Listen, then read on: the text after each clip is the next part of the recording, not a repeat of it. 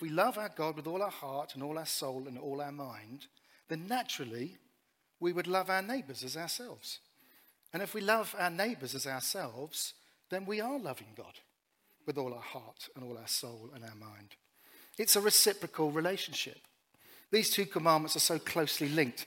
They're like two sides of the same coin, or maybe two sides of the same paper. You can't divide them.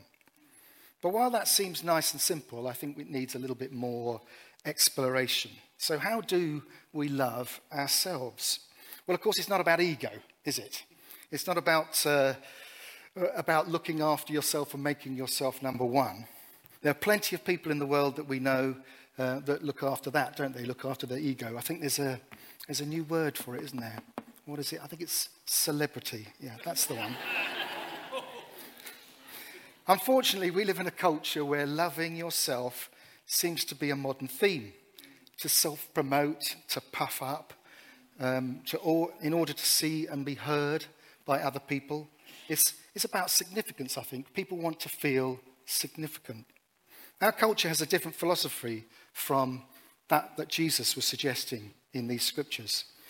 What is the world's mantra? I guess if you were to put it into a nutshell, it would be health, wealth, and happiness, wouldn't it? And then perhaps alongside that, it would be look after number one. So the pursuit of health, wealth, and happiness is pretty much ingrained in our modern culture, I think, anyway. But not all of us are healthy, are we? And certainly not all of us are wealthy. And not all of us has found happiness in life. Many of us have. But not all of us has. So how can that be good for all of us?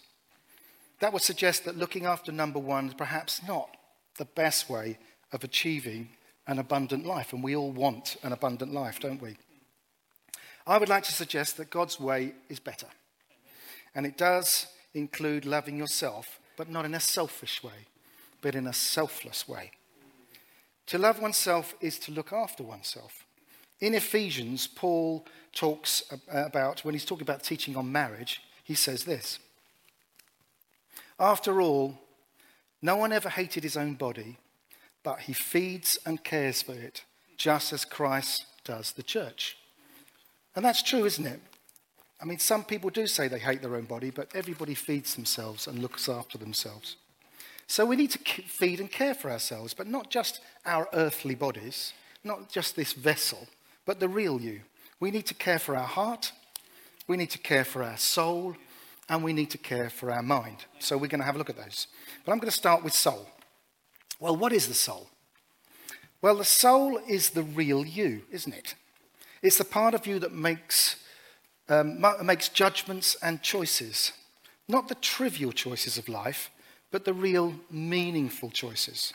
Like choosing a husband or a wife. Choosing a direction for your life. Choosing a lifestyle or a philosophy to live by. Choosing to be selfish or choosing to be selfless. Choosing to be good or bad. Choosing choices that inform all of our other choices. And of course, the most important choice of all. Do we follow Jesus or do we reject him? You know when your soul is choosing because you give it attention and thought and don't just jump in with both feet. You may consider a major choice in life for days or weeks before you make the decision. Sometimes it can take years. And it can change your whole life's direction. That's the type of choice that the soul makes. Decisions of the soul are really, really important. We need to make them wisely. So how do we look after our soul? Well, the food of the soul is love, the subject we're talking about. And when the soul is fed, we get that lovely feeling of real security, warmth, and contentment. I don't know about you, but I felt that this morning in the worship. A real sense of God just coming in and being with us. And where does that love come from? Well, of course, it comes from God, and it comes from the people that we love and know best. And sometimes it can come from complete strangers, can't it? And it catches us off guard. Love is the food for our soul. We all know this because we talk about people who have troubled souls, don't we? They are the people who experience very little love, or perhaps no love at all. So how do we feed our soul with love? Well, in the kingdom of God, things are often the other way around, isn't it? We want to take something, but actually we need to give. And the truth is, to give love, you need to give love in order to receive it. And if you haven't worked out that in your personal relationships, then you need to write that down. You need to give love to receive it. Because love is a verb, it's not a noun. It's a doing word. So where is the best source of love? Well, the best source of love is God, isn't it? Well, what do we do when we love God? Well, we worship him. We worship him with our soul. And, we have some lovely songs here at Vineyard. And we had a couple this morning which I really loved because I love songs that include the word soul, where we speak to our soul and we ask it to praise God. And we do speak to it. Oh, my soul, praise. Oh, my soul, praise. Oh, my soul, praise. Praise him. That's a beautiful song, isn't it? Bless the Lord, oh, my soul. Oh, my soul. Worship his holy name. And then the two beautiful ones this morning. Thank you, Eduardo. What a choice I was made up. Somebody once said that music is the food of love. And there's some truth in that, but actually I think it's more like the language of love. Love songs are often from the soul, aren't they? We hear that both in secular songs and in Christian songs. And that's what we do when we sing to God. We're telling him of our love for him. And we did that this morning. Didn't we do that? That was beautiful. And worship's not just singing either. Worship is all that we do for God. In our serving, in our ministry, in our prayers, and in our finances. But there's something very special that happens when we praise and worship in song. We speak out words of admiration when we tell Jesus how much we love him and adore him, and when we tell Father God that he is precious to us. And we've done that this morning. We worship in words of love.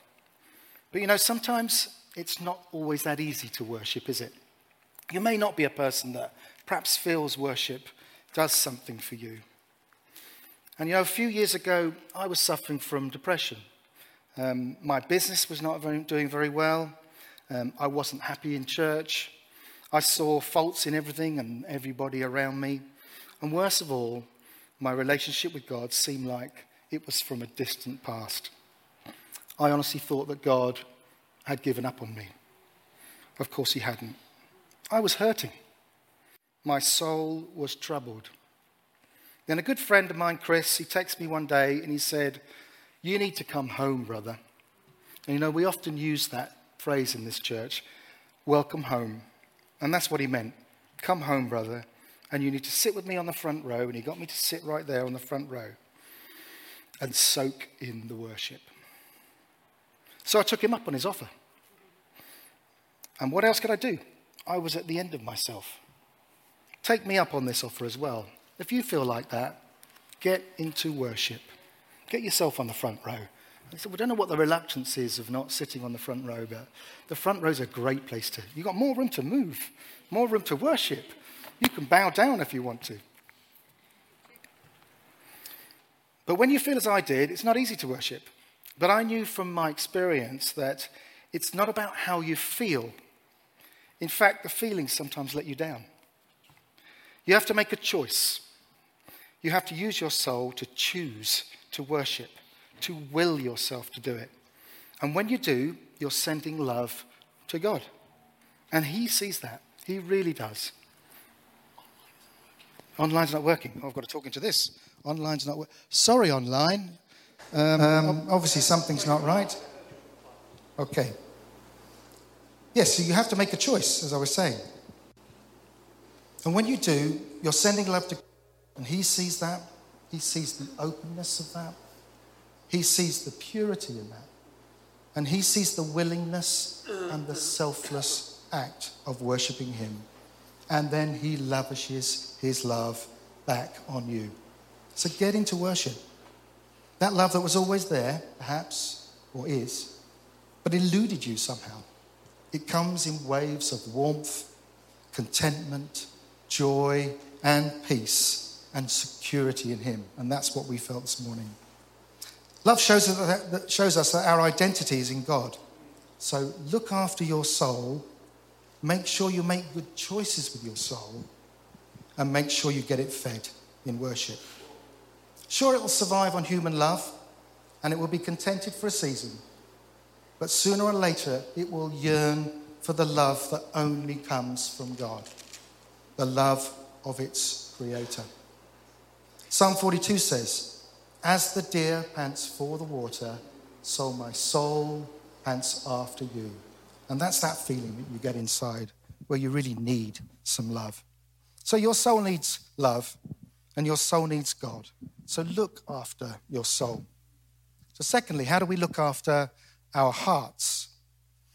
Well, what's the difference between the heart and the soul, you might ask? It's a good question. And as I've asked it, I guess I'd better give a good stab at answering it. Well, I'm no scholar. I'm just an ordinary guy. And I fell in love with Jesus at the age of 19. And I've spent much of my life trying to work out why I'm here, what he wants me to do, and how I can help change this lost and needy world. And although I have no training in preaching or teaching, and I have spent many an hour thinking, contemplating, listening, and reading about the nature of God. And one of the things that I find fascinating about God is his three-in-one nature: Father, Son, and Holy Spirit. We see in the beginning, don't we, Genesis, we read that God made us in his own image. And I take that to mean not only a visual thing, we perhaps look like God, but a thing of his nature as well. So if God is Father, Son, and Holy Spirit, what parts are we made of? Well, that's a good question, isn't it? In Genesis, it says God's image. Then what do we look like? Well, it's in the text we've been reading, isn't it? We're heart, soul, and mind. So if we're made in God's image, what bit is what? Well, I'm happy to be proved wrong, and I've thought about this a lot, but my current thinking is this: our soul is like Father God, the very nature of our being. Our heart is like Jesus, the one who gets things done with compassion and love, and our mind is like the Holy Spirit, the communicator. So if our heart is like the character of God that's Jesus, then how do we look after our heart? Again, I like simple answers. Follow Jesus. What did Jesus do? See how Jesus sees. Respond how Jesus responds, and do as Jesus would do. Jesus is the author, and he started it all. He made the Big Bang. He flung the stars into space, didn't he? He made you and he made me. He made all the animals and all creation.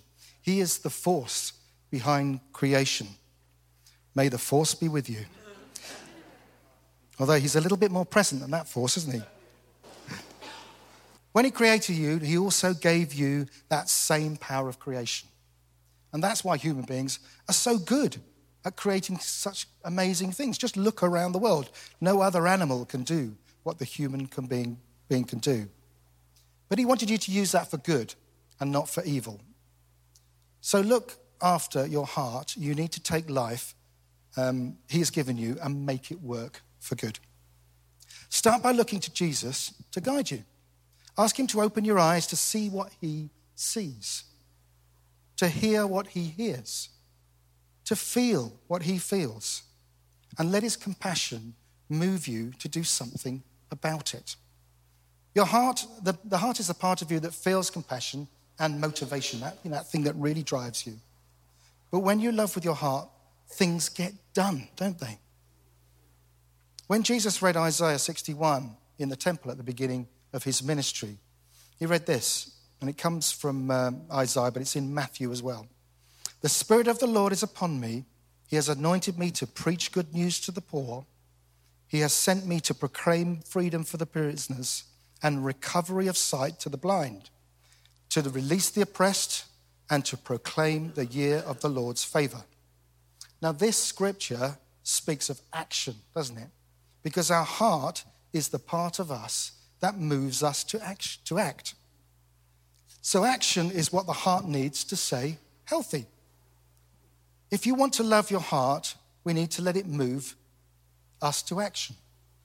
Like our bodies need exercise to keep them healthy, our heart needs love in action to keep it healthy.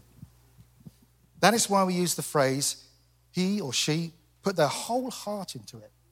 It's an action word, isn't it? Our hearts need to have motivation and compassion to live a life worth living, a life of abundance. And if you want to know more about the nature of the heart and how to move and act in love, then you can find that all through the scriptures, particularly in the New Testament, about how our heart should motivate us to act rather than how our fleshy nature would naturally want us to act. Let's have a look at another scripture. This is in 1 John 3, verses 16 to 19. This is how we know what love is.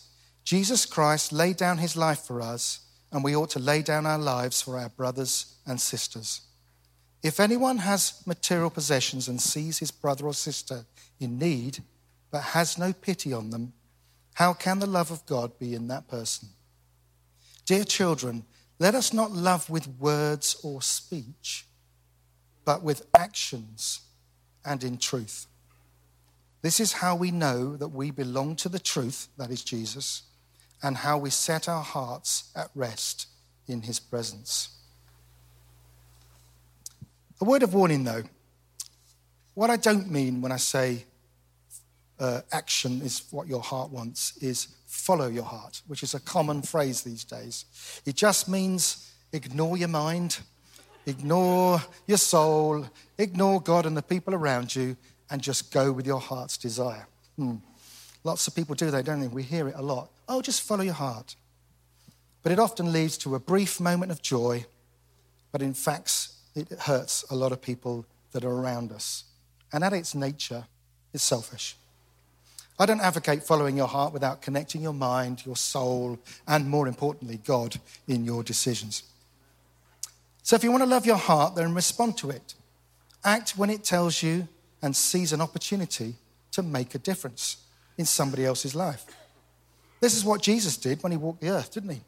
He listened to his Father's heart and he acted on it. So if you want to look after your heart, then don't be complacent. Being a Christian is not a spectator sport. It's about getting involved.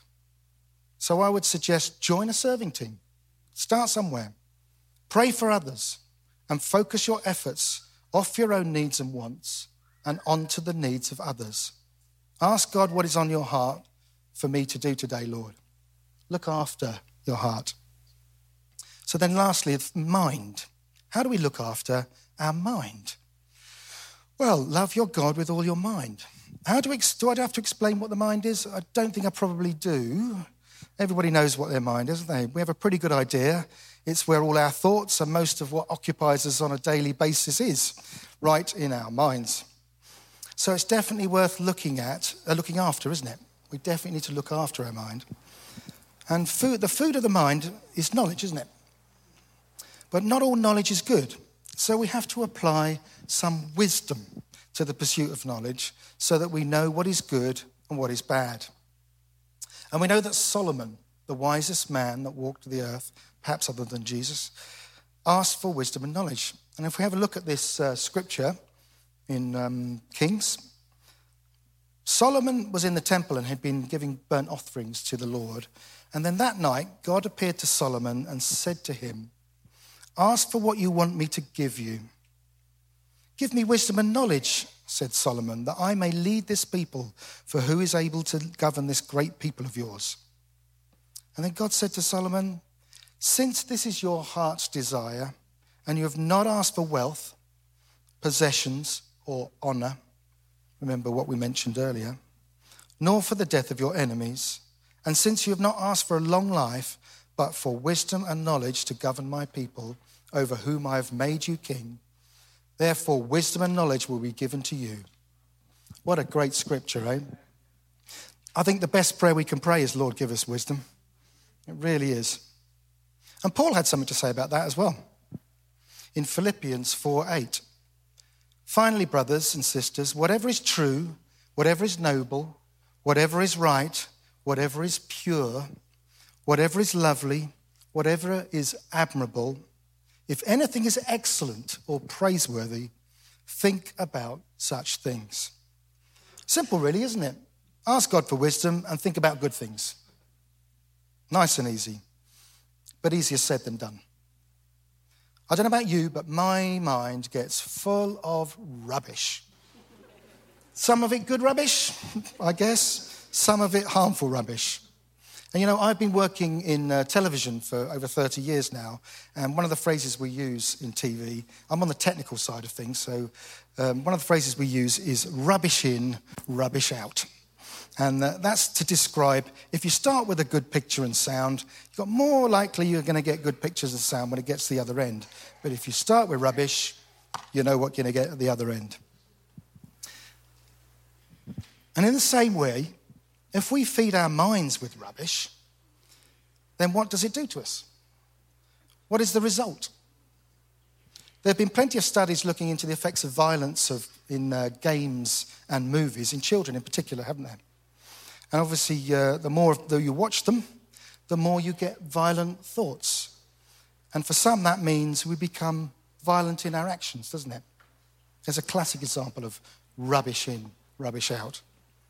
So to love your minds, firstly, you need to look at what we're putting into them. And there are plenty of opportunities for feeding our minds with what we see and what we hear and what we experience these days. But it takes some wisdom to choose what is good for us and what is not. And I know Mark mentioned a few weeks ago in one of his talks about being choosy about what we watch on TV or film. And have you noticed that things that were seen perhaps dubious or even abhorrent only a matter of decades ago seem to be perfectly normal now? Things like watching a pornography. It slips into our soaps and our dramas. Somehow it's seen as perfectly normal. Gambling is exciting and a worthwhile pastime, not a vice anymore. Not sure that's true. All forms of sexual activity are accepted as somehow healthy. Relationships are portrayed as easy come, easy go. If it's not working for you, move on. Never mind the people you're hurting along the way. And the love and pursuit of money is very much at the heart of our culture, isn't it? In fact, I would say the love of money is the nation's god right now. And we all know what Jesus said about that, don't we? These are all themes that run through not only our television and films, but in literature, online, in forums, through influencers, via YouTube, and in blogging. There are also underlying themes on all forms of social media. So be careful what you stick in there.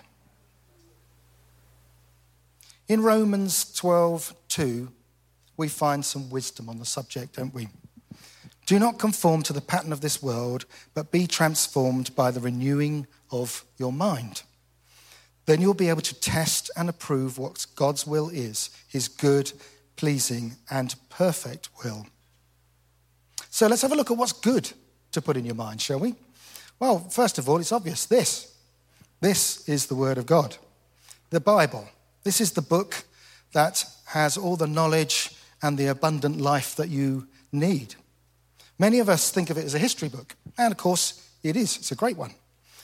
And it has some great stories and parables that give us lessons of morality and warning, as well as stories of great compassion and love. Some people think of it as a guidebook, and I guess it is a guidebook. Some people as a blueprint to life. And some think of it as an instruction manual or a reference book. And it is all those things, I think. But I like to think of it as a treasure map. And not the kind of treasure map where you have to follow the clues, work out what they mean, and then finally, and only if you're clever enough, find the treasure. Ooh. But no, a treasure map it is, because there's treasure in every book, there's treasure in every story, in every chapter, and in every verse. Now, some of the books in here are more difficult to understand than the others, I'll give you that. But it just takes a little time to read it. The best way to read it is to ask God what he means and let him show you whilst you're reading it. Keep your ears and your spiritual ears open. if you've not yet discovered the joy of reading the Bible, then can I suggest you start with the Gospel of John? It's all about love. So secondly, we have the Bible. Secondly, people. Listen to others around you. God has put you in this place called Vineyard. It's called Vineyard because vineyards are full of fruit that's juicy and ripe in season. So you can eat it, be satisfied. Well, that's certainly our aim here, isn't it, Mark, I think? So God has placed you here with all these lovely people around you who you can call and help you understand the relationship that God wants us to have here as a family, and we are a family. Part of loving one another is helping each other to get through life together, isn't it? Now, I'm not saying that every conversation that you will have is full of wisdom, knowledge, and understanding. I've certainly had some that aren't. But when you do need some help, there are plenty of mature Christians here that are able and willing to help you. That is why we have Connect groups. And if you're not in a Connect group, please, please, please have a look. Join a Connect group. That is why we have Teams to Serve. That is why we have Equip to teach us. That's why we have Breakthrough to teach us how to pray. And that is why we have a ministry team to offer prayer at the end of a service each week, to help you understand your identity and purpose in God, and to help you through difficult times in life. And we'll do more on that next week. We also have a great preaching team and a leadership team headed up by our senior pastor, Mark, who bring us wisdom and knowledge through studying the Word. Listen to them. And that's just what we have here at Vineyard. You also have other people in your life who can bring wisdom and knowledge. I often say that my wife speaks with great wisdom, as she sees things differently to me, and I'm sure if you have a husband or wife, they see things differently to you. It's part of the great tapestry of marriage, isn't it? She sees it from another perspective. She can catch me off guard sometimes and say something that's so pertinent to a situation I'm in at the time. I know she hears from God. She really does when I'm being dumb. So don't discount the people around you. Don't discount your husband or your wife. God gave them to you for a reason. And same for your children. You know, we say out of the mouths of babes come pearls of wisdom. You hear some amazing things come from children's mouths sometimes. You hear some other stuff as well. But, no is the main one, isn't it? Hey, you know, God even used a donkey to speak to Balaam, didn't he? What a great story that is. When he was being stubborn. If you want to read that story, it's in Numbers 22. Well worth a look. But one thing that I find really annoying, and do you mind if I have a little bit of a rant? How am I doing? Oh, we're running out of time, Mark. It's Christians who think they don't need to listen to anybody. It's like they have a hotline to God. Bring, bring. And they only hear from him themselves. Back in the day, we used to call them super spiritual, and not in a good way. We need to listen to people God has put around us and then weigh up what they say and test it in the Word. So be careful and choose who to listen to. Don't just listen to anybody. Plenty of things people say on the surface can appear as wisdom, but on closer examination could send you down a blind alley or perhaps even tell you a lie. Choose people you have a good relationship with. People that want to speak into your life. They will be the ones that have good maturity in God and have your best interests at heart. I guess I should call the band up, but we're running out of time, aren't we, Mark?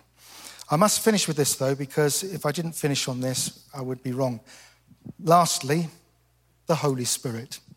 We need to listen to the Holy Spirit.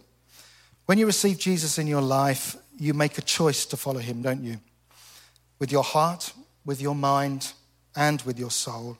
And in exchange for that, God gives you his Spirit.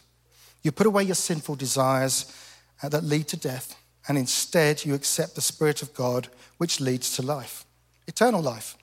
So if we have God's Spirit in us, then what better person to listen to than the Holy Spirit? When we want to love and look after our minds, the Holy Spirit is the best source of wisdom and knowledge that we can have. And of course, how do we do that? Well, firstly, we do that by prayer. And prayer is not just an opportunity to ask God for stuff.